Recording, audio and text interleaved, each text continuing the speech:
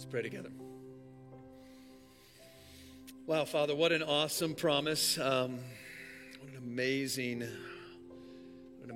gift to know, God, that you are constantly at work within us, bringing beauty from the ashes of our lives, bringing beautiful things out of the dust of our lives. God, you take graves, you make them into gardens, you take our shame, you turn it to glory, God. This is why you sent your only begotten Son, not to condemn, but to save, not to judge, but to deliver, not to ruin, but to restore all that you have made. And so, Father, as we dive into the book of Amos this morning, we pray that you would teach us through your Holy Spirit how to do justice, how to love mercy, and how to walk humbly with you, our God. And then empower us through that same Spirit to offer these things as gifts to the world around us as we seek to mend all that is broken in your glorious name. We pray these things in the name of Jesus, and all God's people said, amen. You can have a seat. Thanks, team. Well, we are 3 weeks into our Ruin and Restoration series. We are looking at the book of Amos this morning. And for those of you who love deep Bible study, I know this series feels like a flyover, like we are just barely scratching the surface. And for those of you who may be just getting started in the faith, or maybe you're not really familiar with the Bible, maybe it feels like you're drinking from a fire hose. Many of you may find yourself somewhere in between of those. Here's the thing, it's okay.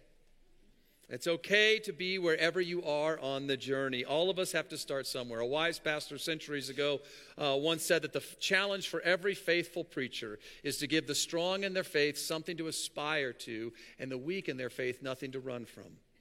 That's great advice, right? I mean, it really is, because again, we have folks here at Pepsi who run the gamut. You know, people come from all different walks of life, all different kinds of faith backgrounds, some from no faith backgrounds at all. So again, the Holy Spirit meets us where we're at. He ministers to our needs, right? The needs of our particular heart or our particular circumstances. Now, how can I say that with any kind of confidence? Well, I can say that with confidence because I know how much God loves you. I know how much God loves you. He loves you more than you can ever know, Pepsi. I was convicted this week that I don't probably tell you that enough as one of your pastors. And not only does God love you, but he trusts you as well. And that may be a new thought to some of you, that God actually trusts you. He trusts you with his gospel. He trusts you with the lives of the people here in our church family. He trusts you with the eternal futures of the least reached and the least resourced in our community around us. And not only does he love us, and not only does he trust us, but he actually thinks we're beautiful. I know, it's funny, isn't it, Scott? I agree. I look in the mirror and I think, really, Lord, right? But it is true, right? You are his bride. You are his body. You are his family, and he could not be more pleased. He could not be more proud. He could not be more happy to call you his adopted child. And you know the best part of my life? The best part of my life is that Jesus lets me, as one of your pastors, hold his bride's hand for a little while. I mean, that image, I don't know, there was just I was in prayer this week, and that image just kind of overwhelmed me. I'm not often brought to tears. My wife will tell you that I don't really cry all that much, but I got tears in my eyes thinking about that. Just how amazed and blessed and humbled I am to be one of your pastors.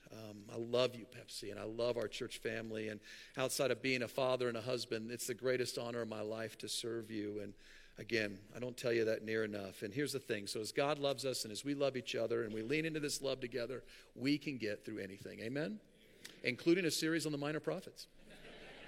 All right. So anyway, all right. I grew up with 2 younger brothers, like I shared with the kids. When you grow up in a household of 3 boys, all within about 4 years of each other, things can get a little rowdy from time to time. Games can get a little physical. Arguments can get a little heated. I remember growing up, my mom had this fly swatter. And whenever my brothers and I would start, get mad at each other and start chasing each other around the house, and you know how kids always find the circle that they can kind of run in, my mom would position herself in the kitchen with this fly swatter. And as we came running around the bin, she would whack, whack, whack, and kind of send us sprawling. She had the most accurate aim. She would hit us on the back of the thigh, right where it stung like the most. And again, she's deadly accurate in its straightness. Of course, right up. But when Mom wasn't there to lay down the law, we had to deliver justice on our own. And of course, we all know what happens then, right? The strongest and the oldest tends to punch down. So I was the oldest and the strongest, and I would punch down to Brent, and Brent would punch down to Derek, and Derek would either just end up sort of taking all of that punishment, or he'd kick our dog Dusty, and so on and so forth, right? It wasn't fair, it wasn't just, but that's how families tend to work, right? And you know what? It's also how humanity tends to work. He broadened that out to a larger global national scale, right? I think about a friend of mine, an Ethiopian friend of mine that I met in Dessie, Ethiopia, where we'll be headed in April. And this man is brilliant. He's got 3 master's degrees. He works with the United Nations and several other NGOs as he helps people recover from the civil war that took place in northern Ethiopia between the Tigray tribe, who used to be in power, and the current national government, which is largely made up of the Oromo tribe. And when he and I visited an internally displaced people's camp the last time I was there, I asked him about his work, and he shared with me his frustrations with the UN in particular. He talked about how invested they are in perpetuating conflict rather than resolving it so that they could stay in power. Now, despite the fact that the Tigray ruled the country with an iron fist for 2 decades, the UN considers them the oppressed because they're no longer in power. And the Oromo, who lived under that tyranny for 2 decades, now they're the oppressor because they were elected and brought into power about 8 to 10 years ago. And as a result, the UN actually funnels most of their resources to the Tigray and leaves the Oromo to fend for themselves on some level, which results in starvation and the spread of life-threatening disease and abuse and violence. You name it. It's brutal and it is terrifying, and it's an example of why all human attempts to create justice ultimately fail. It's because we can't avoid the temptation of power. As Lord Acton, who once said that power tends to corrupt and absolute power corrupts absolutely. He was right. Human beings are addicted to power. Once we have it, we'll do all we can to protect it, to preserve it. We refuse to let it go. And it's why every time we try and put this broken world back together, and you think about all the efforts around the world to put all the brokenness back together, every time we do that in our own strength and our own wisdom, we only end up creating more brokenness. The only way, it seems, that we can break cycles of oppression and injustice is by creating new cycles of oppression and injustice. You see it all over the world today. Every time an oppressed people group rise up and gains power, they turn the tables and they become oppressors themselves. And at the same time, you can't just leave the oppressors in power. You can't just leave them unchecked, right? So what do? That's the question, right? That's the question we're trying to answer with this series. In a world that is falling apart, what is God doing to put it all back together, and how can we join him? Well, thankfully, we're not the first people to ask this question. So if you've got your Bibles or Bible apps, go ahead and open to the book of Amos. You know, the minor prophets were dealing with this same issue in their day as well. We're going to be looking at this man, Amos, and how he answered this question for his people this morning. Amos is in the Old Testament. It's about halfway through your Bible. It comes after the books of Hosea and Joel. Now, Amos is not a trained theologian. He didn't go to seminary or anything like that. He's not part of the priesthood. He's not part of the ruling class in Israel or the political elite. He's just an ordinary guy who looks at the world around him and becomes deeply concerned over the injustice and the oppression and the unrighteousness that he sees. Now, anybody here feel like Amos when you look around at our world? Yeah, of course you do, right? Amos was a shepherd and a fig tree farmer. He lived in a town in the southern kingdom of Judah that was near the border of the northern kingdom of Israel. And he prophesied during a supposed golden age. King Uzziah of Judah and King Jeroboam II of Israel both reigned for almost 4 decades. All right, they led powerful armies. They accumulated great wealth. They amassed a lot of power. But Jeroboam II in particular was not a godly king. Despite his wealth and power, his kingdom was filled with all kinds of violence and injustice and oppression, especially of the poor. And he encouraged his people to worship idols, particularly in the cities of Bethel and Dan. And this fires Amos up. And so he makes the trek from his hometown in Tekoa to the city of Bethel, where he begins to pronounce God's judgment on the nations and on Israel. Amos chapter 1, verse 2. The Lord roars from Zion and utters his voice from Jerusalem. The pastures of the shepherds mourn, and the top of Mount Carmel withers. God is angry. And Amos knows that God is furious. The sins of humanity have stacked up over the centuries, and the time of judgment has now come. There will be no escape. There will be no relief. The crimes of humanity must be punished. And what are those crimes? Well, Amos lists them out in chapters 1 and 2. He starts with the pagan nations: Damascus, Gaza, Tyre, Edom, Ammon, Moab. These are Israel's neighbors, and they're guilty of all sorts of crimes like violence and warfare and hatred and anger and terrorism and idolatry. And over again, God says, for 3 transgressions and for 4, I will not revoke the punishment. For 3 transgressions and for 4, I will not revoke the punishment. One after the other, right? These nations are being called to account. And this, friends, is God being true to himself, by the way. When he first revealed himself to Israel way back at Mount Sinai, he told them he would by no means clear the guilty. He would by no means allow humanity's crimes to go unaddressed. He would by no means spare them the judgment. And what's true for Israel's pagan neighbors is also true for Israel herself. Yes, Judah comes under judgment in this book, but the oracles of Amos against Israel are 3 times longer and much more intense than it is for anyone else. Israel is denounced for the crimes of disobedience, deceit, greed, injustice, sexual immorality, idolatry, and drunkenness. Any of that sound familiar? Yeah, not much has changed, right? There's nothing new under the sun. Humanity just seems to wash, rinse, repeat the same sins in every generation. We're not very creative, right? And for these crimes and many others, God is going to bring ruin upon Israel. He will bring the Assyrian nation down upon them to wipe them literally off the map. Amos chapter 2, verses 13 through 16. We don't have it up on the screen, but I'll just read it to you. Behold, I will press you down. This is God speaking. I will press you down in your place as a cart full of sheaves presses down. Flight shall perish from the swift, and the strong shall not retain his strength, nor shall the mighty save his life. He who handles the bow shall not stand, and he who is swift of foot shall not save himself, nor shall he who rides the horse save his life. And he who is stout of heart among the mighty shall flee away naked. In that day, declares the Lord, no one will escape. Friends, the righteous judgment of God is the natural consequence for humanity's sin. And to sin, just to define that very, very specifically, to sin is to commit a crime against a holy God. It's not just a bad decision.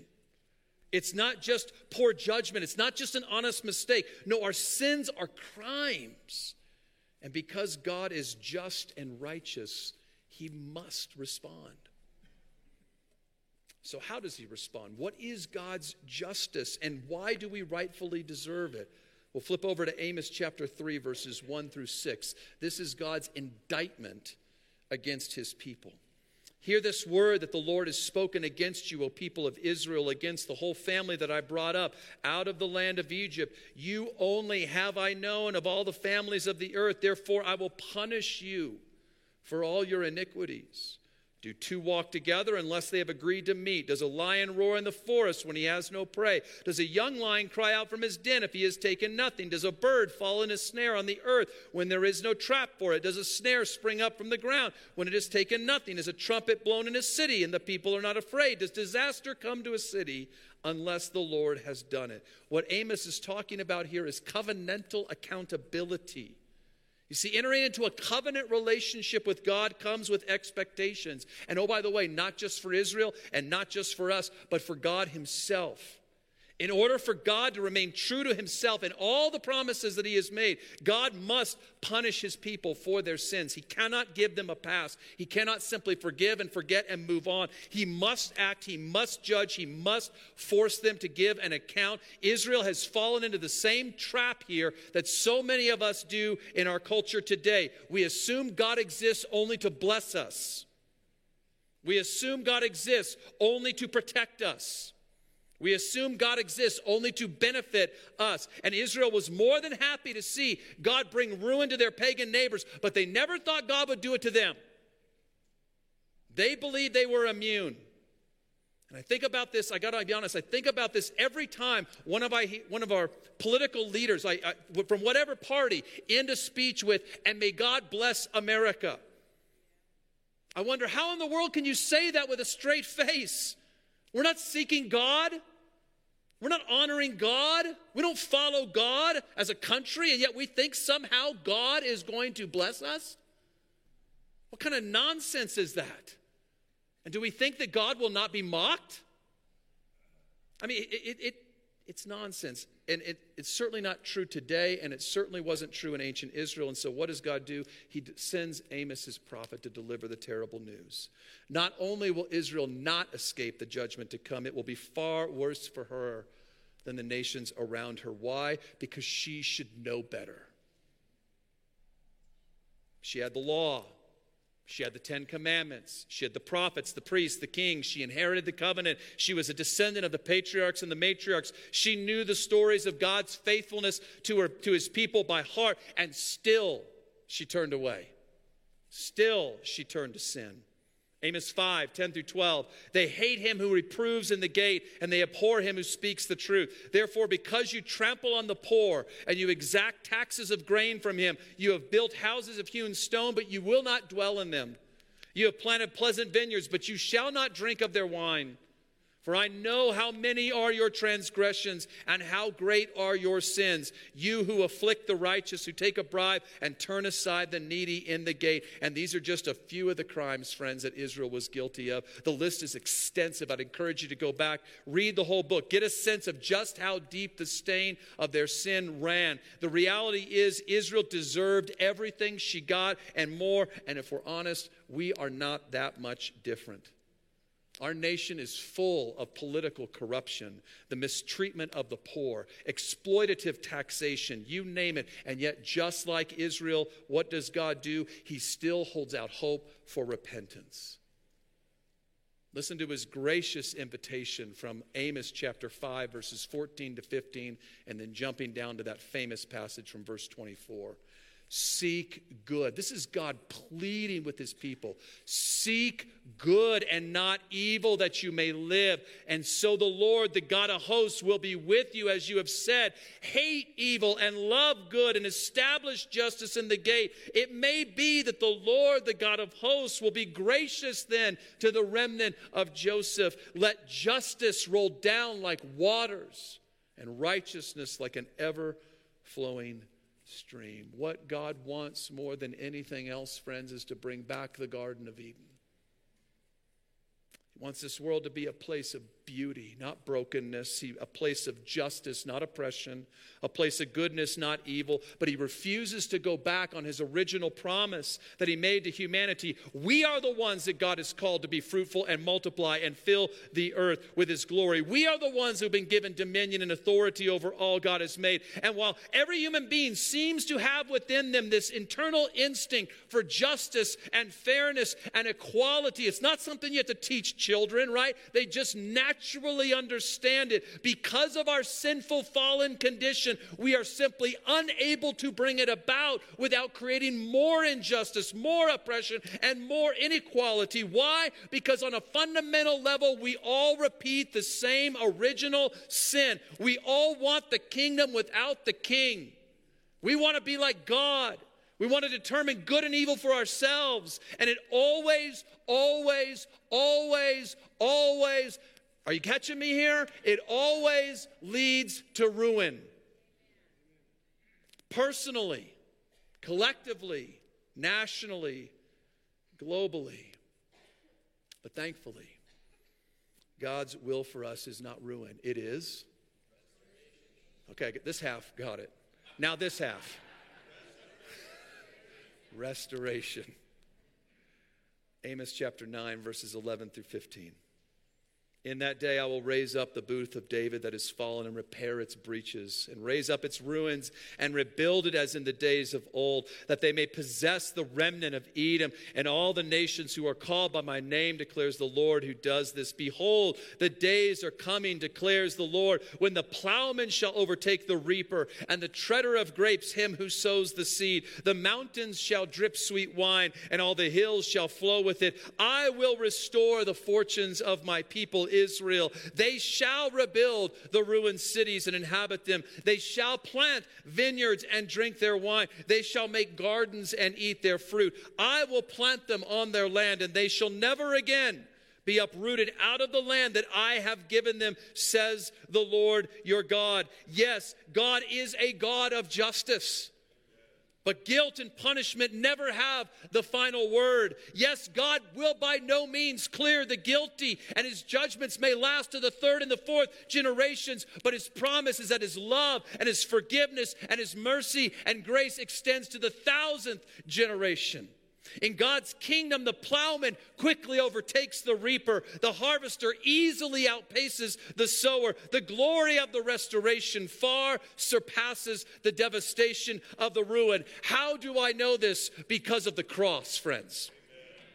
Because of the cross. There Jesus bore the full weight of the sins of the world. There Jesus took on all the punishment that humanity deserves for her crimes. He fully satisfies the justice of God and turns away his righteous anger at our sin once and for all. And when you think about it, right, of all the people that have ever, right, lived, or of all the beings in the universe, Jesus is the only one who had every right to punch down.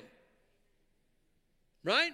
He's the only one. He's the most powerful, the most righteous, the most just being in the universe. He could have easily called on legions of angels to come down and to save him from the cross, wipe out the Roman and the religious authorities who sentenced him to death, pay us back for everything that we have done to him. But what did Jesus do? How did Jesus break cycles of oppression and injustice and inequality in our world? Philippians 2, he empties himself. He empties himself. Doesn't consider his status as God something to be held on to. He let go of his power. He let go of his glory. He took on the form of a servant. He was born a human being, and he humbled himself to suffer and to die on a cross. That is how God brings justice to an unjust world. That's how God breaks the power of oppression. That's how God defeats the evil of our world. Not by becoming a tyrant himself. Not by flipping the tables and becoming yet another oppressor. Not by enforcing justice by sheer force of his power. No, he stretches out his arms and he dies.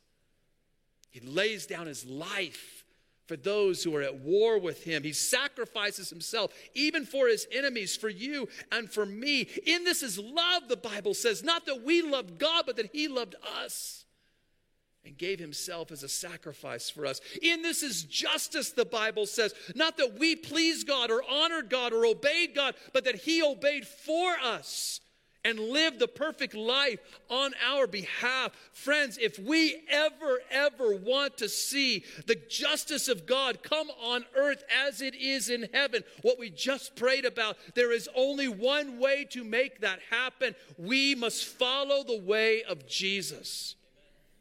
We must let go of our need for power, our need for control, our need to be right, our need to be like God, and instead deny ourselves, take up our cross, and follow Jesus. Now, some will argue that the way of Jesus is naive. I hear a lot of Christians arguing that these days. Doesn't work in the real world. Force got to be met with force. Violence with violence, evil with necessary evil. Don't believe it, it is a lie. All one has to do is look throughout history, and you can see those signs of where the people of God took seriously the call of God, and they changed the world as a result. Look at what happened in Poland under the Solidarity movement, led by a man who would later become Pope John Paul II, when they took the way of Jesus seriously and they brought down the Iron Curtain. Look at what happened in South Africa under the leadership of Nelson Mandela and Archbishop Desmond Tutu, and what happened to apartheid when they took the way of Jesus seriously. Look at what happened even in India under Mahatma Gandhi, not a Christian, but inspired by the way of Jesus. And as a result, India found her independence and the caste system was destroyed. Look at what happened in our own country with Martin Luther King Jr. under his leadership, who took Amos's words to heart as he fought for justice and equality and called our nation to live up to her righteous ideals on which she was established. If you ever want to talk about what this looks like, right, we can do that. Give me a call. We'll go grab a drink. We'll go talk about it, right? Love to talk that through with you. Love to pray that through with you. Love to encourage you. Love to share with you, friends, how you, like Amos and so many others, can work to bring God's justice and God's righteousness to our world. I'm going to ask the worship team to come back up. In a few moments, our kids will come back in to join us for our final song. Here's the deal, friends. Our world is still crying out for justice. Our world is still crying out for righteousness. The poor, the powerless, the oppressed, they are still in need of deliverance. So how will the people of God respond? Will we respond like the world responds, or will we respond the way Jesus responds? It was G.K. Chesterton who said that the Christian ideal has not been tried and found wanting. It's been found difficult and left untried. And that is absolutely true. In a world that is falling apart, what is God doing to put it all back together? He is sending us, the church, to be his hands and to be his feet and to show the world another way. And he's filling us with his Holy Spirit to send us out to repair all that is broken, to renew all that is faded, to restore all that has been ruined in the name of Jesus, through the power of Jesus, and for the glory of Jesus. Amen? Let's pray. Father, we give you thanks that you are not done with this world. You will never abandon this world. And into this world, God, you have placed your church, your people. You are called by your name. And you've called us to be humble. And you called us to pray. And you called us to seek your face and turn from our own wicked ways, that we might become your agents of restoration in a world that is ruined and continues to fall into ruin with each passing generation. There is so much wrong, God. And so you send us to help mend the brokenhearted, to come alongside those who are hurting, to bring wholeness and healing and hope, all in the name of Jesus, Lord. And forgive us, God, when we would turn to the same tools that the world uses, the tools of power and oppression and injustice, to enforce our own world, our own way, or our own ideas, God. We don't want to do that, God. We want to follow the way of Jesus. We want to offer our lives as sacrifices, God, so that this world might see you for who you are, the God of justice, the Savior of all. Lord, send us out. May we live as your people in this world, empowered by your Spirit to show them a different way. We pray this in the name of Christ, and all God's people said, amen. Hey, let's stand and sing our final song about this God of justice.